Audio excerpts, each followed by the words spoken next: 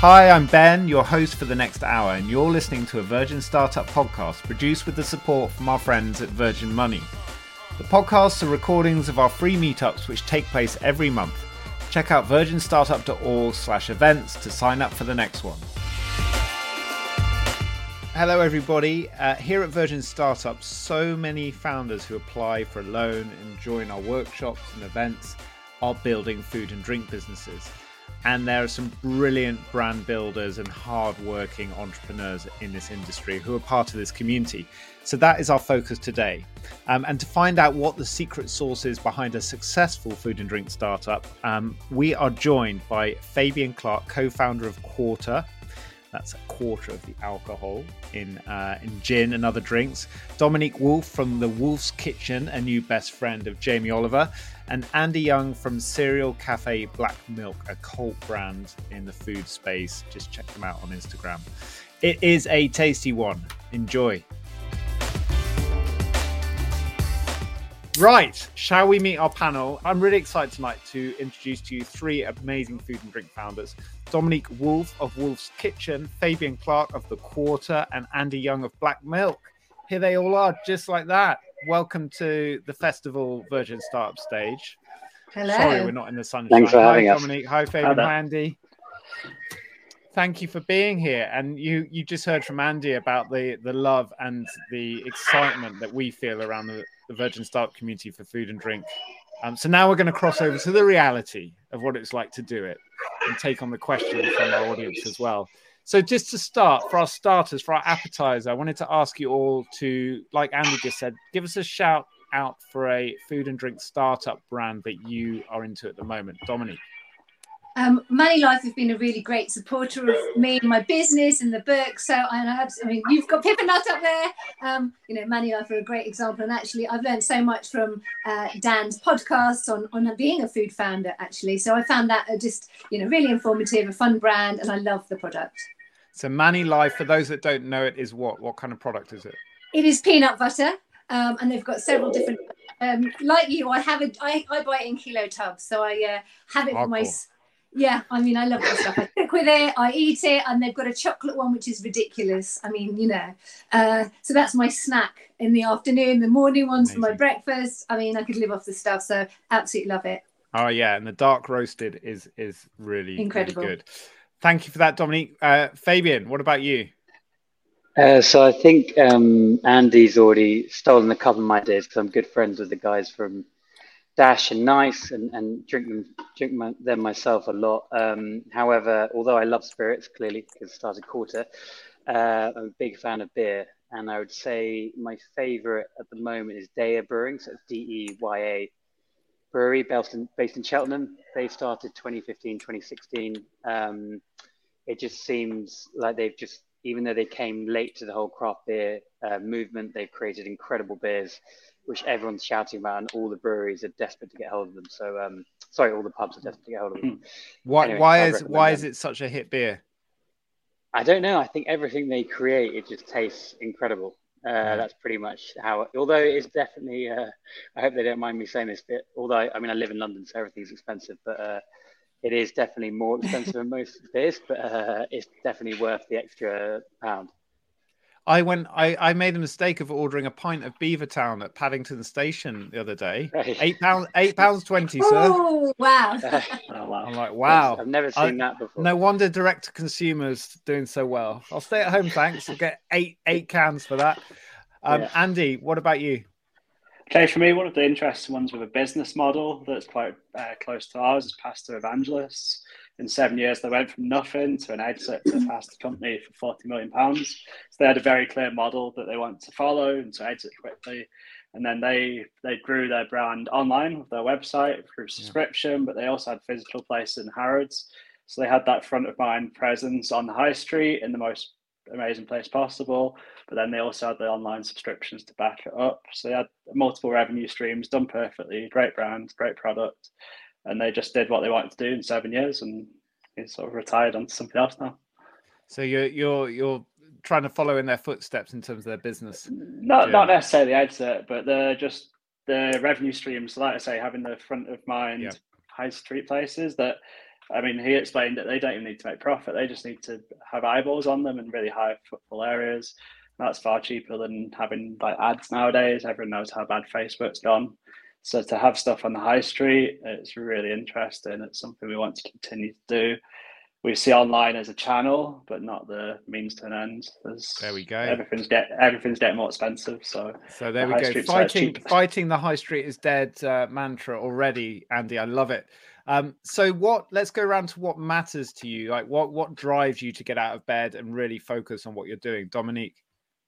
For me, it's that sort of desire to keep that business at the forefront. So it's keeping that momentum up. I think it's just, I'm sort of a bit tunnel visioned. So it's just, I'm so focused on getting to the next stage and building it. It's only me in the business. So if I sort of take my foot off the ball for a minute, which I have done occasionally, it goes to pot. So for me, it's keeping that momentum up, keeping that enthusiasm. And for me, it's that excitement. I want to still love what I'm doing and that passion for it, which can be hard in the food business because it's not all about, for me, my favorite part, creating that recipe. So it's how can I keep it exciting for me as a founder.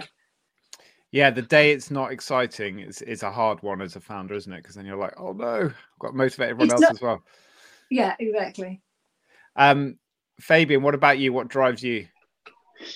I think fundamentally what drives me is doing something completely different. I mean, we are essentially starting like a whole new category in the spirits market, which is daunting, and don't get me wrong, it has its challenges and hurdles, but find it really exciting. And I think fundamentally, and sound a bit grandiose, but thinking bigger picture and fundamentally like changing how people potentially drink and how interact with spirits, for me, is what gets me really excited. And if we can ever achieve even a portion of that, I'd feel like I've done something. Yeah, so you feel like you're part of a bigger movement and mission, which is true for all your businesses. Andy, what's the driver? I love building things, and I love the challenge behind building something, building a cafe from hand, moving to a bigger cafe, building that, building the e-commerce side to the business. Black Milk was consciously chosen as a brand name where we can do anything with it. Obviously, Virgin's another great example of that. So we understand as we evolve as individuals and our consumers also change, we can slowly, gradually change to provide needs in different sectors, different things, and just keep it interesting for ourselves as entrepreneurs. That's brilliant to hear. And as we are sharing these appetizers, we're getting lots of people joining us. So Najila, head of product at Cerebrium Studio. I hope I'm saying that correctly. Kishan, founder of Beans Around the World, a small coffee brand that's just getting going. Mohit's joining us from India, building a vegan food and drink business. Knack Snacks, Brittany, pre-launch high protein, low sugar version of a Malteser. So there we go. We got a full house of meals here. So let's share our stories now of how it began, and for all of us, at some point this was just an idea. So take us back to that moment. And Andy, maybe if we can start with you. What was the moment where Black Milk sort of came to life in your mind, and how did you turn it into the first version? So the first version was back in 2015. We'd wanted to do a food and drink brand for a while. Me and my business partner started out as nightclub promoters, so we've always been involved with the events and experience sort of industry. So we took that experience from the nightclub, from a dance floor to a plate. We just decided to create something special there. We used the same techniques, the same people, and we just really knew we had to focus on that unique blue ocean sort of strategy of having something so interesting that you've got no competitors. And through doing that, you can really stand out and grow and grow. And with the help of Virgin Startup, we opened a new, larger premise. And so, Andy, just sorry to jump in, but there's so much you just said already. I would love to tease out a couple of the things.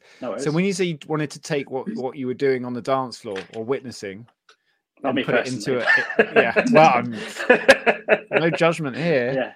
Yeah. And put it into a food experience. Can you just explain that? Break that down for us. So, as a brand, experience is everything. It's the service you have. It's the food you eat. It's your senses, your smell, your vision, what you hear. There's everything going on there. We just want to be in a good way, a sensory overload of everything that you do. So you're just left with a wow, ecstatic sort of joy feeling about the brand and the product. So yeah, like me and my business partner have got slightly different backgrounds. Like so I was event management. He's got a food and drink family that have been entrepreneurs of different brands. So we took that and combined it together, and we've been a great partnership for 12, 13 years now. And we've just done multiple businesses with it, and it's always worked well. And it's been a great journey. It starts small, and we started with just cash flow. We started with a minimal viable product, I guess you'd call it. Started something really basic, and then grew and grew through sales and cash flow. And what was that MVP? Can you describe it to us, and also what you were testing, what you learned from it, how you resourced it? Yeah, so we started in a place called Affleck. It's a little sort of it's kind of like Camden, I guess, where you've got loads of different independent retailers and makers. So we opened up one unit there, and before we'd even announced that it was opening, BBC were on the phone to us asking us about it. So we went from 1 unit to 2 units before we even opened, and then we started as a cereal cafe. So initially we were going to be takeaway only, and then it worked so well immediately that we decided to have a seating area, and then within a couple of months we had 2 seating areas, and you just had that initial support of the community. Basically, everyone loves to snap you up, start doing something interesting, and we made sure that we shared our story online through social media. We spoke to the press. I've been on Israeli TV, I've been on British TV, I've done all sorts of interesting stuff. Our social media has been watched by millions and millions by now. So we're not a individual focused brand, but it's all about Black Milk for us. We're in the background. So everything is about the product, our staff providing the service, and then just making sure everything's perfect for everyone involved. And you say that the first version was a cereal, or the first place that you opened was focused on cereals. To explain to people who might not understand why that was so exciting, or how you made that enticing for people. So yeah, we started basically the idea was nostalgia of looking back to your childhood. And obviously your parents would say, oh, you can't do this, you can't do that, have your cornflakes with just milk. And we found that boring, but we also saw an opportunity to really do something nostalgic for something we both loved, from like Lucky Charms to everything else that's interesting. I actually grew up in America for a few years as well. So I had a lot of influence of American dessert, brunch, all this sort of stuff.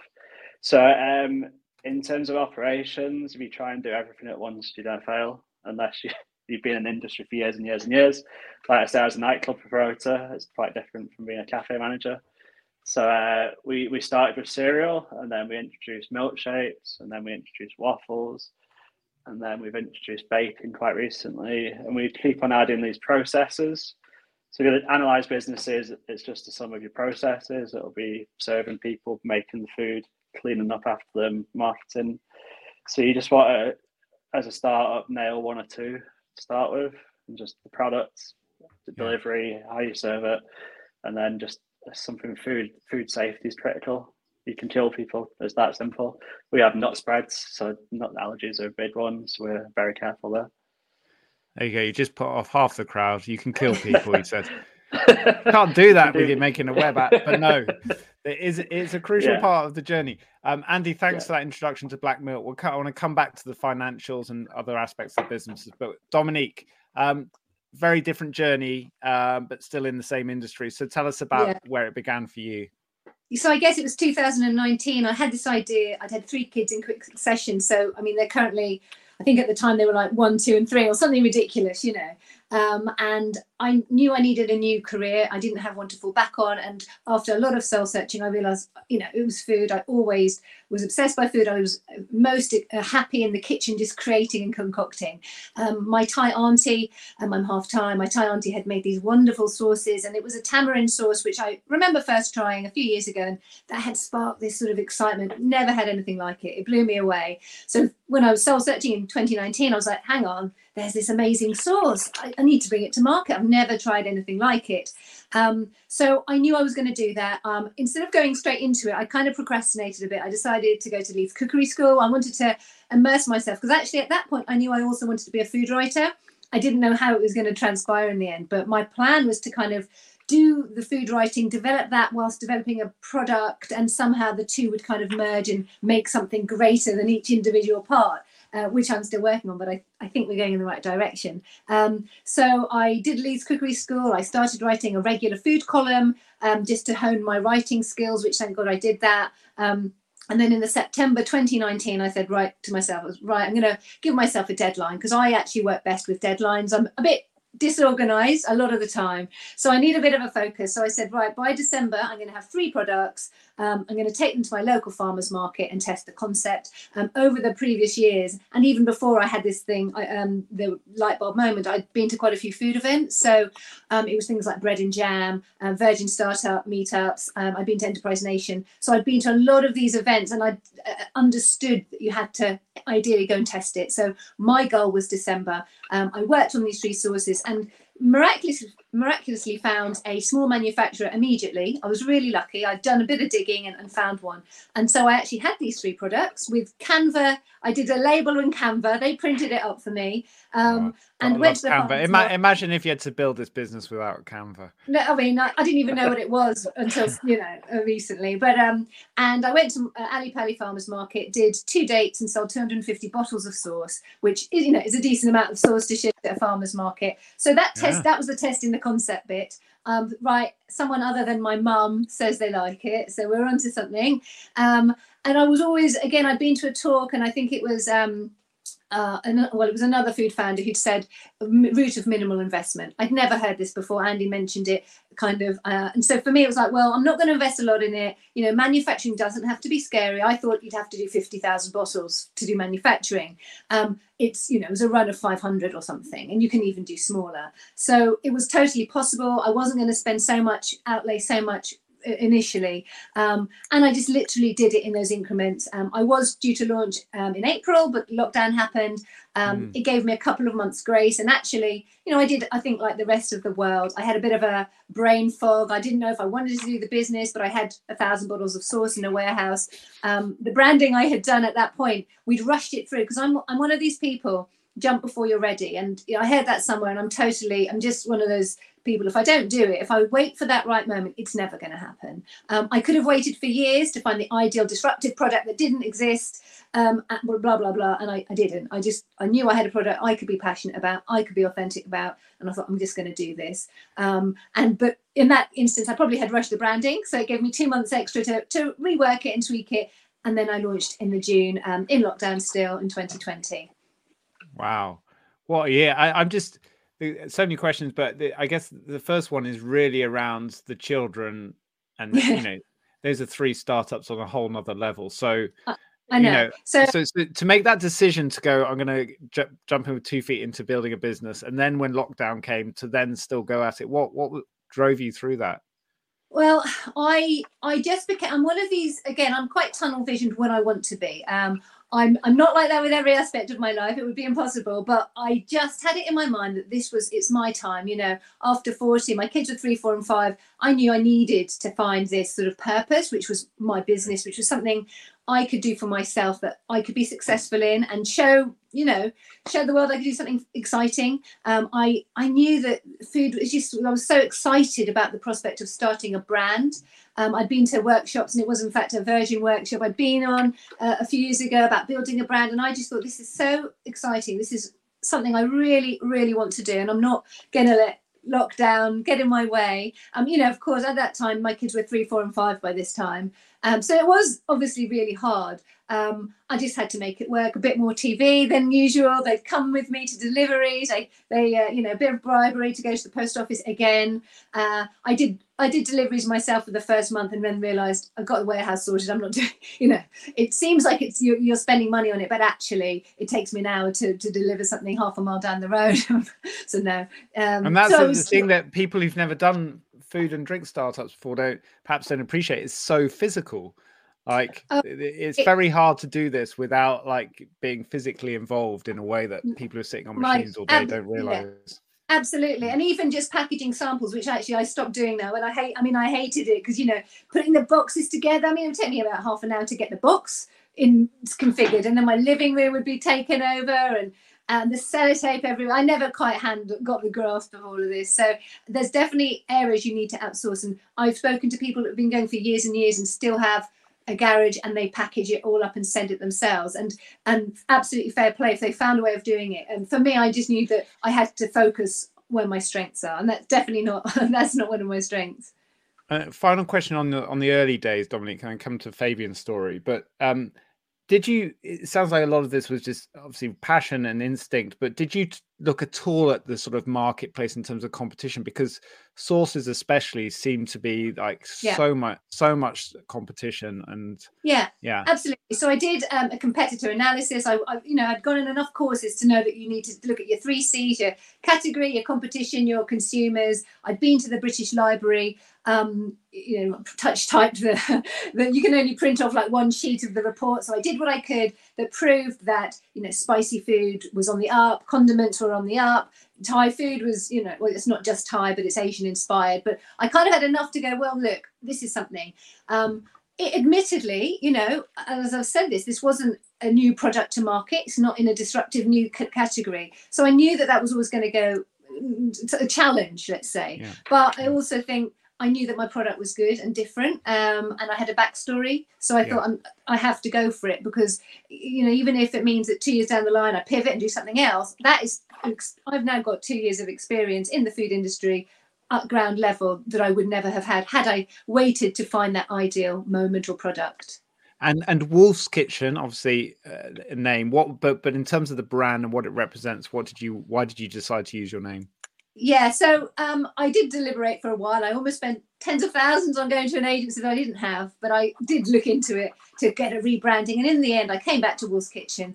For me, the products are about feisty flavour. It's about being a flavour hunter, and just sort of felt that the Wolf was really sort of appropriate. It's fun. For me, it felt like there's an element of fun with it as well. It's kind of, and it's powerful, it's strong. And for me, Asian flavors are big, bold, they're feisty, they're fiery, and it's kind of colorful. And for me, the Wolf really sort of fit that.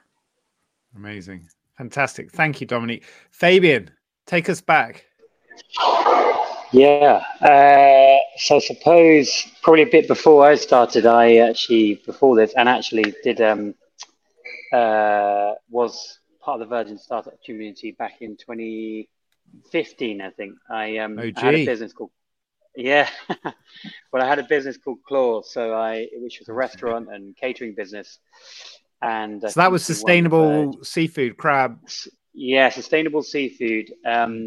Casual. We were trying to do casual, sustainable seafood. So we had a restaurant in Soho, and catered all around the country. And so, I think with Virgin, we won the Virgin Foodpreneur Award, I think it was called. So I suppose the reason I'm bringing that up is that when I had the restaurant, that was just back in 2018, and the whole zero alcohol spirits market kind of started in 2015, 2016 with Seedlip. And when I had the restaurant, we had customers ask for low alcohol options, and I tried a lot of the zeros. And for me, as in on a completely personal note, I found it didn't really give me the flavor and experience that I was really looking for when I wanted to reduce my alcohol intake. And at the same time, I felt they weren't very versatile. So fundamentally, they couldn't be mixed with other stronger alcoholic counterparts. So that's kind of was already sort of in the back of my mind. And when I left Claw, I was ruminating, thinking of what to do next. And I remember it sounds odd, but I was questioning to myself, why in spirits compared to, say, beer or even wine to an extent, why is it always all or nothing? You literally can't pick and choose at what speed you want to go at.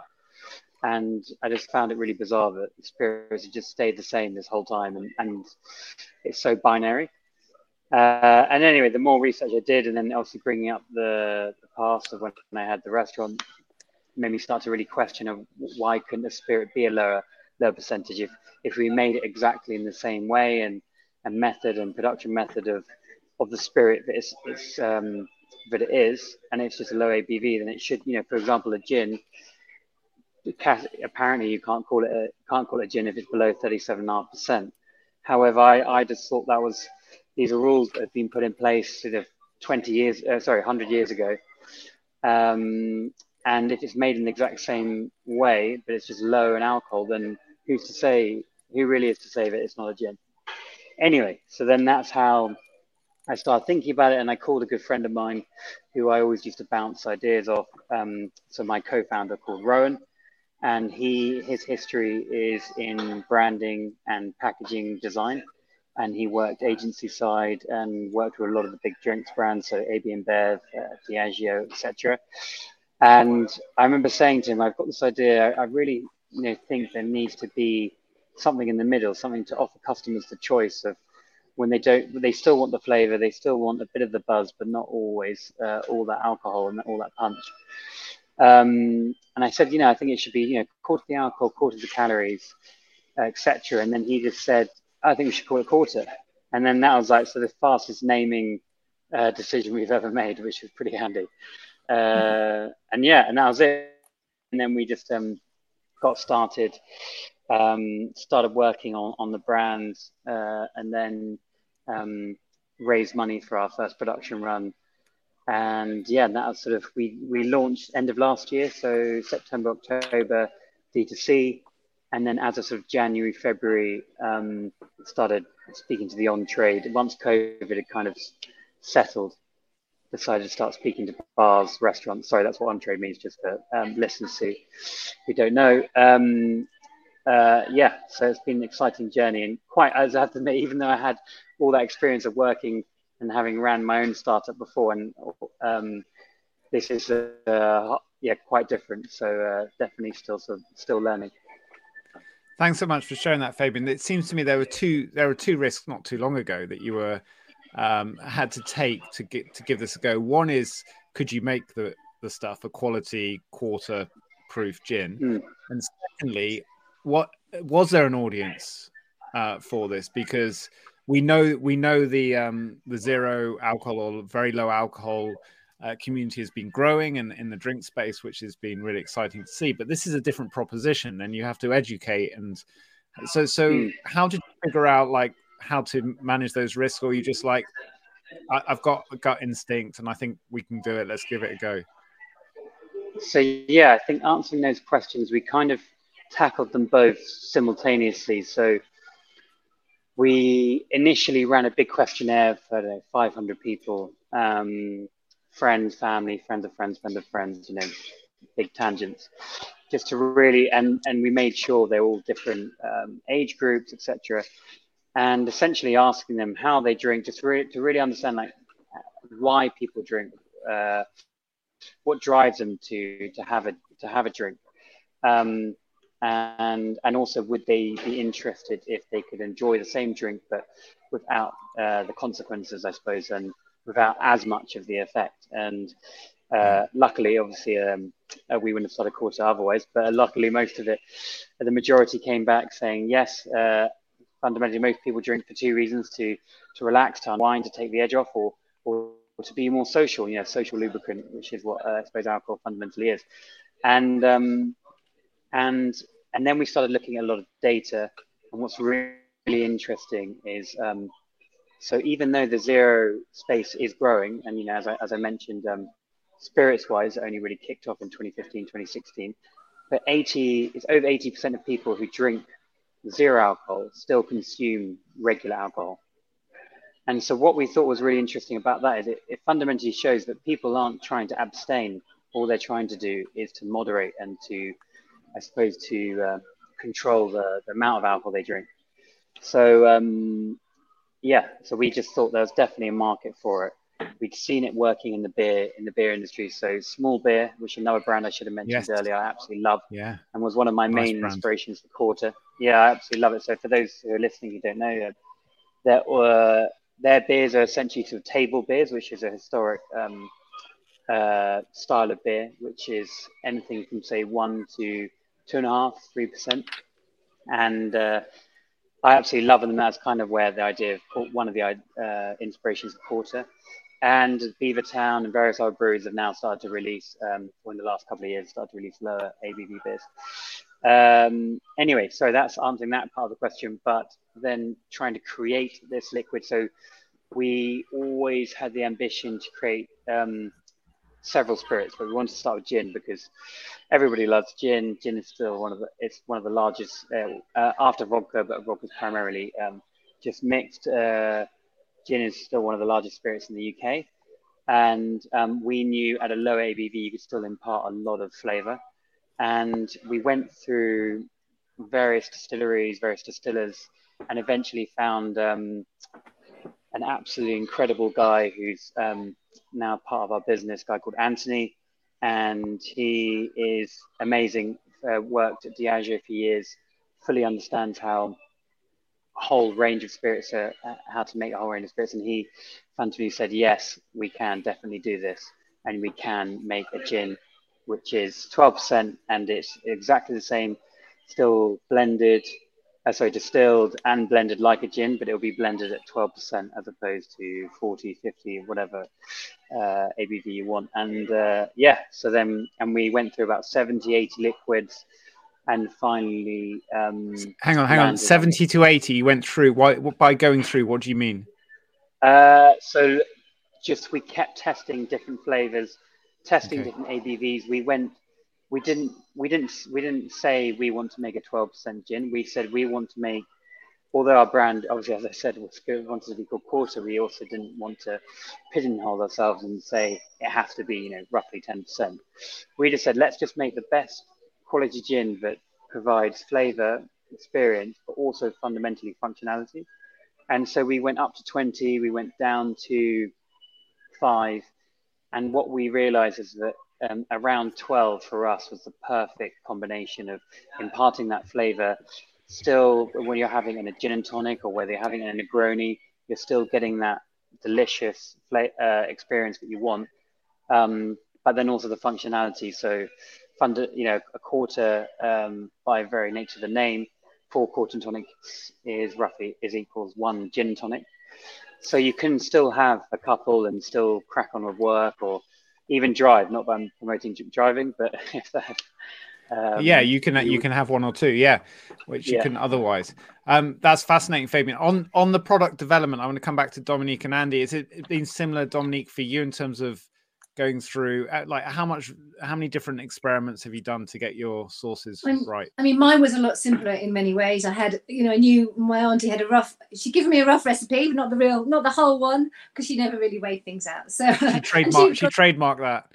Yeah. She'd gone to Thailand anyway, I think, by this point. So I was sort of doing it from memory. It took me, a couple of months at home of doing it. And it was relatively a much more straightforward process because it's me testing it, going, right, I need 0.5 gram more salt or something. And I knew the flavors I wanted. Sauces are something I can make. Do you know what I mean? Yes. I did actually think, when I was pregnant, I actually came across Crodino, and this is a few years ago, and I thought, alcohol free. And I actually did start exploring it, but I had no experience of the industry, and I had no idea how you would even go about it. So I didn't go onto that one.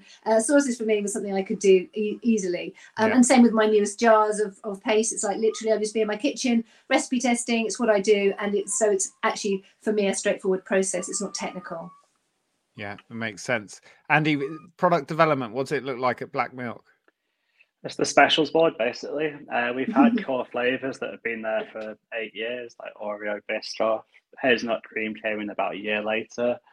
And then one of the more recent ones, pistachio. So we look at what we love, what the wider market loves, what people ask us for. So we get DMs, we get customers asking for stuff that's not on the menu. So we really do keep note of that.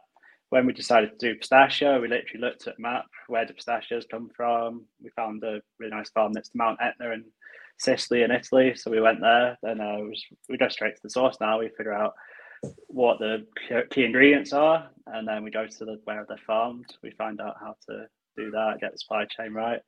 Obviously, our supply chain's been a bit crazy with everything going on. Yeah, I mean, that was going to be my next question for ingredients, right? Because I remember talking with Pippa Nutt. She was saying, almonds, the almond market is so volatile.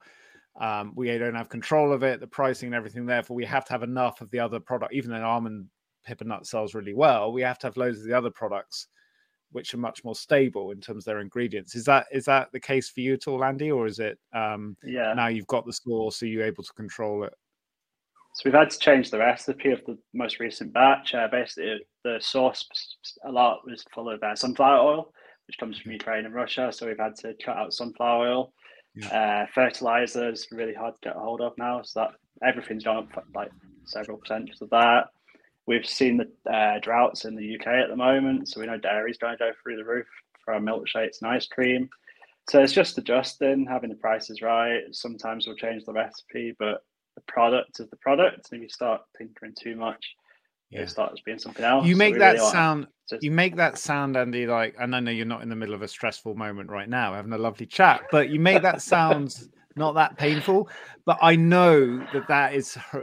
I mean, it's really tough. So, how do you and your team deal with that huge variability? Because it can change your business very quickly.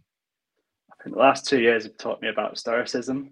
I know you said that you do book club, so yeah. Anything that you can't control, don't get stressed about. Focus on what you can control. Make sure you perfect that. The wider macroeconomic situation, I've got no control. None of us do, but we just adjust to it as well as possible. We understand what we can do, what our consumers want. If people are tightening the purse strings, we make sure we're that one destination people go to once a month to enjoy life. So we just need to be the best, and that's all you can be. So whatever it takes to put joy out on the high street, that's great. And just a general question about challenges. What's been the biggest challenge for each of you so far, Dominique? Well, obviously at the time, COVID was a big challenge for me, mainly because I had kids at home 24/7. So, that was interesting. And I think being a solopreneur, that I find is a challenge because I don't have anyone to bounce off, and there's only so much I can do on my own. So I have personally reached the point where, even if the program hadn't happened and I didn't have this book, I'd still be at that point where I need to get external people coming in, some external investment, some extra input from someone who is more experienced than I am, because I don't have the answers further down the line. So, and I think that's great. That's when I realised, I think we've all got to realise at that point. So that's a challenge, finding out how I take that next step. Yeah, and it sounds like you're reaching out to lots of different people at times, which is a great habit. Fabian, I know quarter's just begun, but more broadly in your entrepreneurial journey, what's been the biggest challenge? Yeah, well, I was just going to say to Dominique quickly, I think it's really commendable when if you're a solo entrepreneur, I did it with Claw, and obviously it is really hard, and I think it's one thing I suppose I changed with quarters, having a co-founder. It's when you're by yourself, it is definitely difficult, and obviously, and it's nice to have someone, even if they're not a co-founder, just to have someone you can share the joys and also then the bad times with at the same time. Yeah. But yeah, no, I think answering your question, then I think, so I suppose for us, even now, I think we're definitely feeling this sort of more sort of global economic sort of constraints at the moment. So simple things like trying to get glass. So for us, like glass bottles, even corks have gone up by 100%, which doesn't sound much, but when obviously you're working everything down to the most sort of minutile margins, then you need to ensure that everything keeps to the same margin. So that has been difficult, and unfortunately at our current stage we haven't got those economies of scale where we can buy sort of 100,000 bottles or what have you. But I suppose that's probably been our biggest thing that's changed, and biggest challenge. But I suppose our biggest challenge at the moment, also on a side note, is as I mentioned earlier, we are developing other spirits, and that's also going to present another challenge of just trying to figure out whether we can develop lower percentage darker spirits or what have you. Okay, so you're going to go beyond gin, look at rum and whiskey and. Yeah, definitely. That was all always our ambition from the beginning. We're not 100% sure what those spirits will be just yet. We're sort of tinkering around with Anthony, with a whole range of different spirits to see what sticks and see what we think works perfectly before we release them. I recommend for those that want to geek out on spirits, obviously apart from following and joining in with the quarter journey, is on the Virgin Startup podcast. We had a chat with Ben Branson, the founder of Seedlip, last year, and he's the original geek on this, right? I mean, he went out and did 2 years of research on all the different flavors and floral scents and everything that goes into making spirits, and pioneered obviously this amazing industry. Yeah, definitely. So yeah, check that out. On on the bigger, like we just mentioned that there, Fabian, like the bigger picture, and Andy's got his stoicism, so he can just like let it all go. But how are we recession proofing these brilliant brands that you've all created? Because you've got through the pandemic, or you've launched during it. What's coming, we know, is going to be really tough. So when you look at inflation results like we're seeing today in the UK, 10% plus, how do you make a plan, and can you make a plan to say this is how we're going to get through this as a small brand? Dominique, how are you are a PR marketing machine, right? And you've done so well in such a short space of time. But how do you plan to keep selling this product or scaling it over the coming year? Yeah, I mean, it's a good question. It's a great question, and I am winging it to be fair. And yeah, I mean, I think part of it is as I grow, I'm hoping that I will be able to achieve scale in the next year. I've got some exciting things on the horizon, hopefully, which is going to help reduce my prices and bring it a little bit more sort of mass market, if you like. So that will definitely help. Mine is an expensive product. It's a £5 sauce, and that isn't going to be for everyone in the first place. And potentially there's whether that consumer can potentially they will still be able to pay £5. I don't know, and it's a good point. And I think we just have to take it as it comes and look at where we can make savings. And I think from what I'm doing, it is scale. I'm definitely nowhere near 100,000 on a run. And you need a lot to actually start making those savings, So yeah, I think we're just going to have to keep our ears to the ground and just see what happens. And I'll try and get people on board who can advise me. I mean, that's, as again, what I said, I don't have those skills at the moment. So I need to speak to people and get advice and mentoring from people who do. And so I've got a few people lined up for that. So that's great to hear. In terms of, we all know this, is that bringing on, making customers loyal and fans, which you all have of your product brand, is the best way to build them, especially direct to consumer.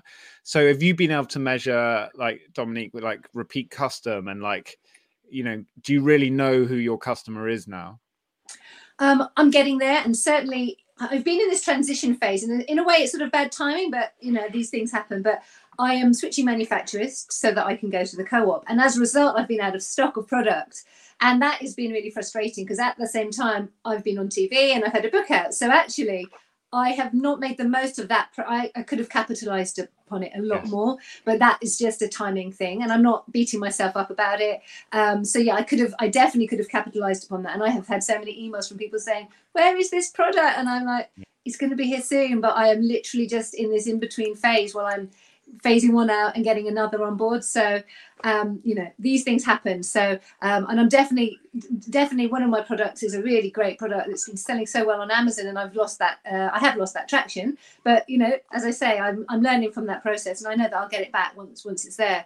I think it is just about building it and keeping going. And again, I will be capturing more of that data, and I do have a newsletter list. I mean, people are signing up to it all the time, and so yeah, we are capturing. Isn't it mad? I mean, you're creating a great brand and product, but it's also slightly mad, isn't it, that people sign up, give it like, I'll be on a newsletter for a cool sauce business. It's like, what? I know, exactly. A hot sauce business, I should say. And there's definitely more that can be done. So yeah, but it's great. This is what brand building is all about. It's like, well, yeah, I want to hear what Dominique's up to and the creations. Really briefly, Dominique, you must share your TV story for those that were in a dark hole when it happened. Yeah, so if you didn't see it, Jamie Oliver had a show out earlier this year called the Great Cookbook Challenge. So it's a cookery program. But the prize, you actually had a prize, which was a cookbook deal with Penguin Michael Joseph, which are his publishers.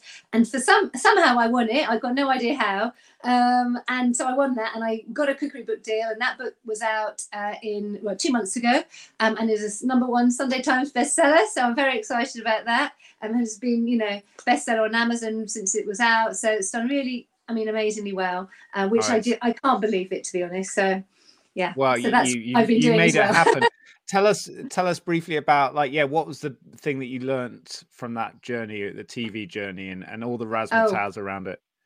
I learned. I did learn a lot about being very focused. I did have to cut out alcohol for about 4 months actually, because I was given a very steep deadline of about 6 weeks to write a book. 85 recipes or something. So that was intense. And again, this is my tunnel vision focus. It's like, I knew this had to be done, and I just literally dropped everything else, and I did have to not look at the Wolf's Kitchen for a little bit, because this is my opportunity. It's a massive opportunity, and I wanted to take it by the horn. So, and also actually what it did make me realize is how much I love that recipe creation process, which is at the heart of the Wolf's Kitchen, and it actually all ties in really well, and it's all about a solution. I'd thought this before, and it all came together. It's like the Wolf's Kitchen products offer people a solution who love Asian flavors, but maybe they don't have time to make that sauce. They can add it, they can pimp up their everyday avocado on toast for something delicious, or you can use one of my simple recipes. So it provides a solution, and all of it fits in with that kind of solution. So it kind of, maybe the pieces of the jigsaw sort of started to fit about what Dominique's Kitchen and the Wolf's Kitchen could be as a sort of unit, if that makes sense. Yeah, totally. And you got offered a book deal from Jamie Oliver or Penguin, so that it's hard to say no to that. And you've got 80 new recipes for the future to turn into products or inspired products. So there's good work all around.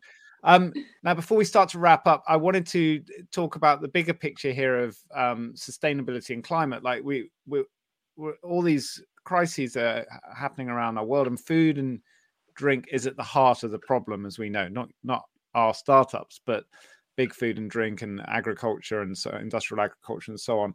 How do you, in your everyday work, do your best to make sure that you're not contributing to a negative social or environmental problem in the world that's already existing? Andy, how do you do it at Black Milk? So we've done it from day one. We've always focused on a premium product, which is glass over plastic anyway. So we've done it consciously and unconsciously at the same time. We've avoided plastic at all costs.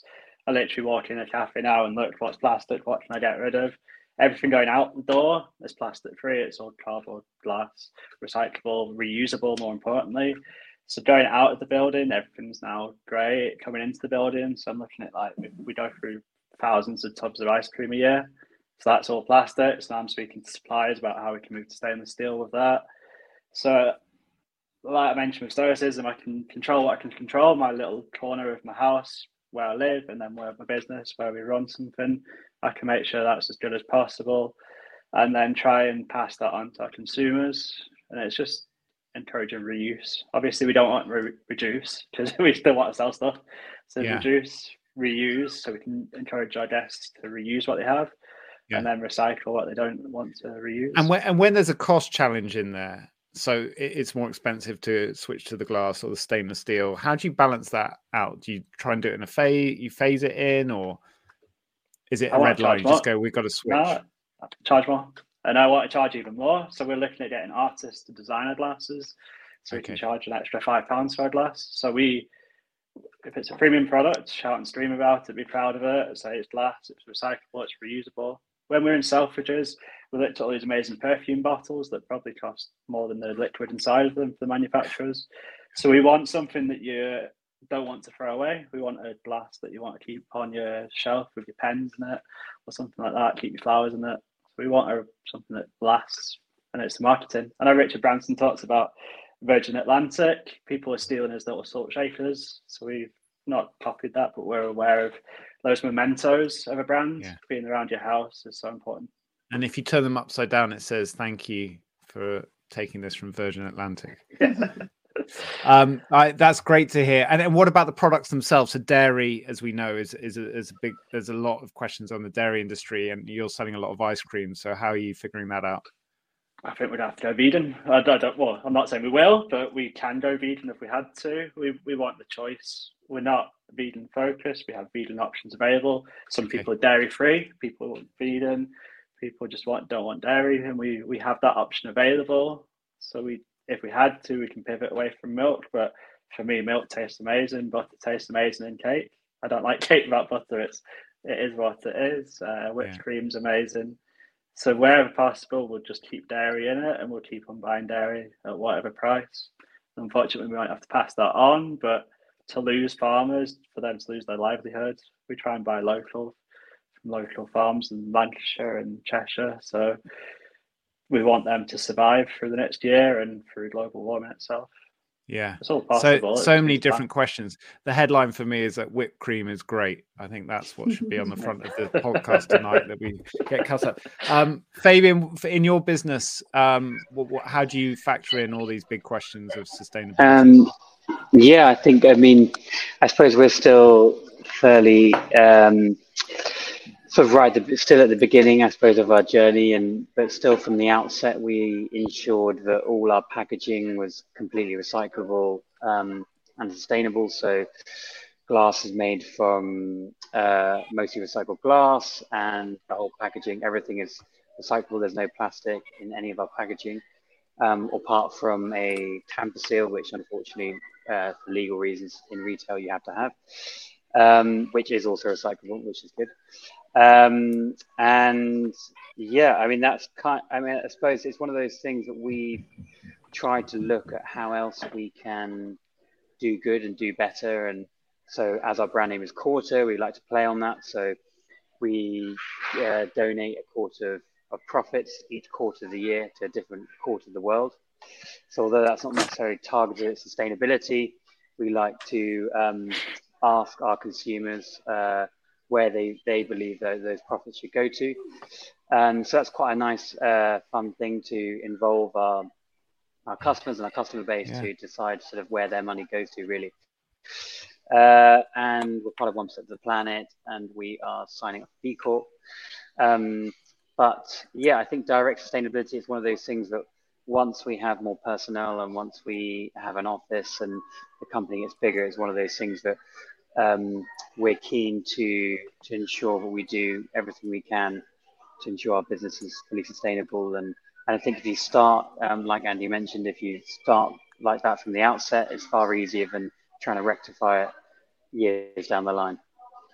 And final question, Fabian, I appreciate it's a big one. I'm only going to give you a minute, which is a challenge. But why do you think this trend around, in terms of mental health and cultural shift between generations towards quality, lower alcohol drinks in this country, which has been obsessed with alcohol for centuries, why is that happening now?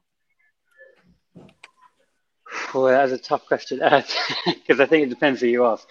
But obviously, as I'm sure a lot of people are aware, it's definitely pulling, and all the data that shows it's the younger generations, the Gen Zs, who are driving a lot of this behavior. But however, so I'm 33, and even just looking at peers, you definitely see this shift of people who've liked alcohol all their life and probably used to get pissed 5 times a week or whatever, but they're now waking up and realizing that it's not all about that, and they want that balance. And I think it fundamentally just comes down to balance. And people want more from life. I think we live in a generation or in a time where there's so many experiences, there's so much to be had from life and the world, and so I think if you spend your life hungover, you won't be able to enjoy them. So I don't know if that answers the question, but that's kind of my view on it. It's your answer. It's a great one. Thanks, Fabian. And Dominique, for your business, what are the considerations around sustainability? Obviously the packaging. So, my sauces are in glass.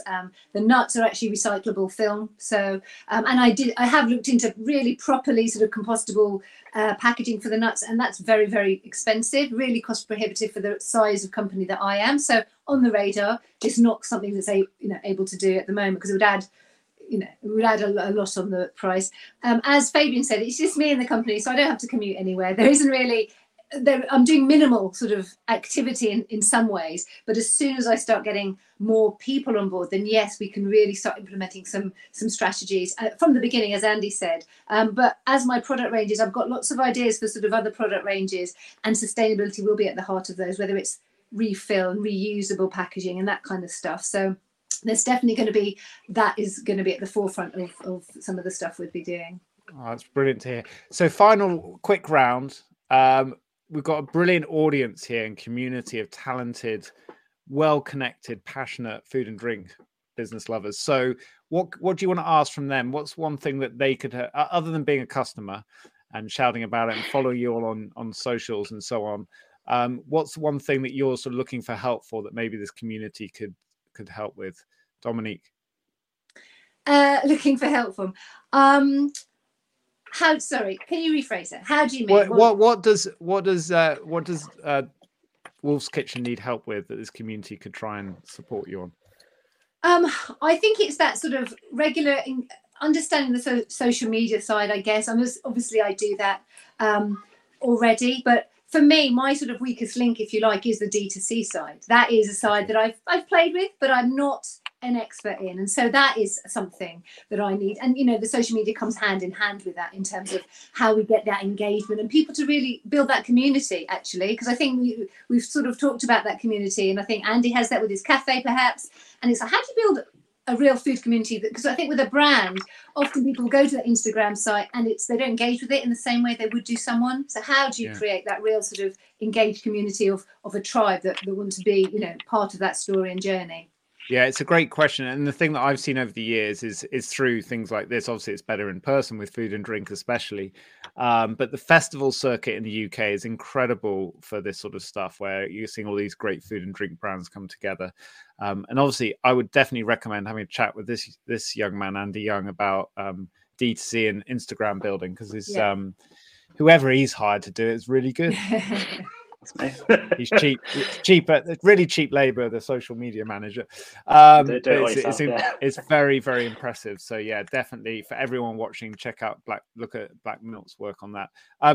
Fabian, what do you need help with at Quarter? I think we are always striving to be better, and we're always really keen to get. As I've said several times, we're still in the early stages and nascent stages of our business, and always keen to get as many people's opinions as possible. And we've really got a new drive now to get as much liquid on lips, as I would like to say. So I think really is if anyone from this community wants to be a recipe tester and wants to try our gin as it is and see if it needs improvement, or try our new liquids, we're always really, really keen to get people's opinions and help craft what we can continue to create. That is the best challenge I've ever heard. You know, what is your business here? People would like to sample our delicious product. Well, I'm putting my hands up for Rebel Book Club, because we have events every month with a great crowd who are your target audience. All food. Oh, great! Well, if people send, whoever's listening to this, and including you, Ben, and Dominique and Andy, if you send us your addresses, we'll happily send some. Whoa! Careful what you. Yeah. Careful what you Rowan's promise. probably texting me now saying, "Don't do that." Yeah, but there's 200 people messaging you right now saying, "Yes, we'll have a 6-pack of your." Keen to get people's thoughts. Yeah, awesome. Thanks, Fabian. Andy, what about Black Milk? You're doing great things. How can we help you accelerate faster? For me, it's about collaborations. I love working with other people. If it's for a day, if it's for life, we can learn so much from each other. So in the social media sphere, just doing collaborations is great. But behind the scenes, like say we're talking to a sauce brand like Wolf's Kitchen, we can learn about how they get their product from A to B without smashing. There's little details like that are so important. Always the challenge. Where they buy glass, unbreakable deliveries. Yeah, Glassware's nightmare to ship, but it is what it is. But yeah, it's just collaborations, and we're very open. You talk about open source software. We're not trade secrets. We're just very open with what we do. We try and perfect it, and we try and bounce off other people to be as good as possible. So we're very open. I think that's important in business nowadays.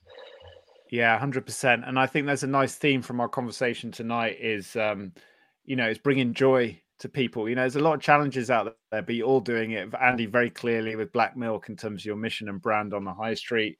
Tough times, people need that. Dominique, you breathed so much joy with your story, your TV stardom. Jamie obviously spotted your talent, and now everyone else is enjoying it as well as the sources.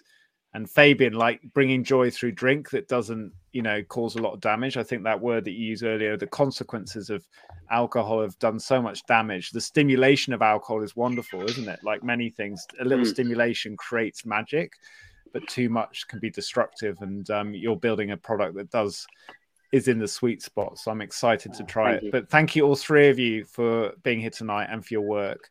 Can't wait to share it with everyone else, and have a good evening. Cheers. Thank you. Thanks, guys. Thanks, Dominique. Thanks, Andy. Thanks, Fabian. Thank you so much for listening to the podcast. If you found it useful, please share it with other founders and rate and review it online. For tickets to our next meetup, head to virginstartup.org. I look forward to seeing you there.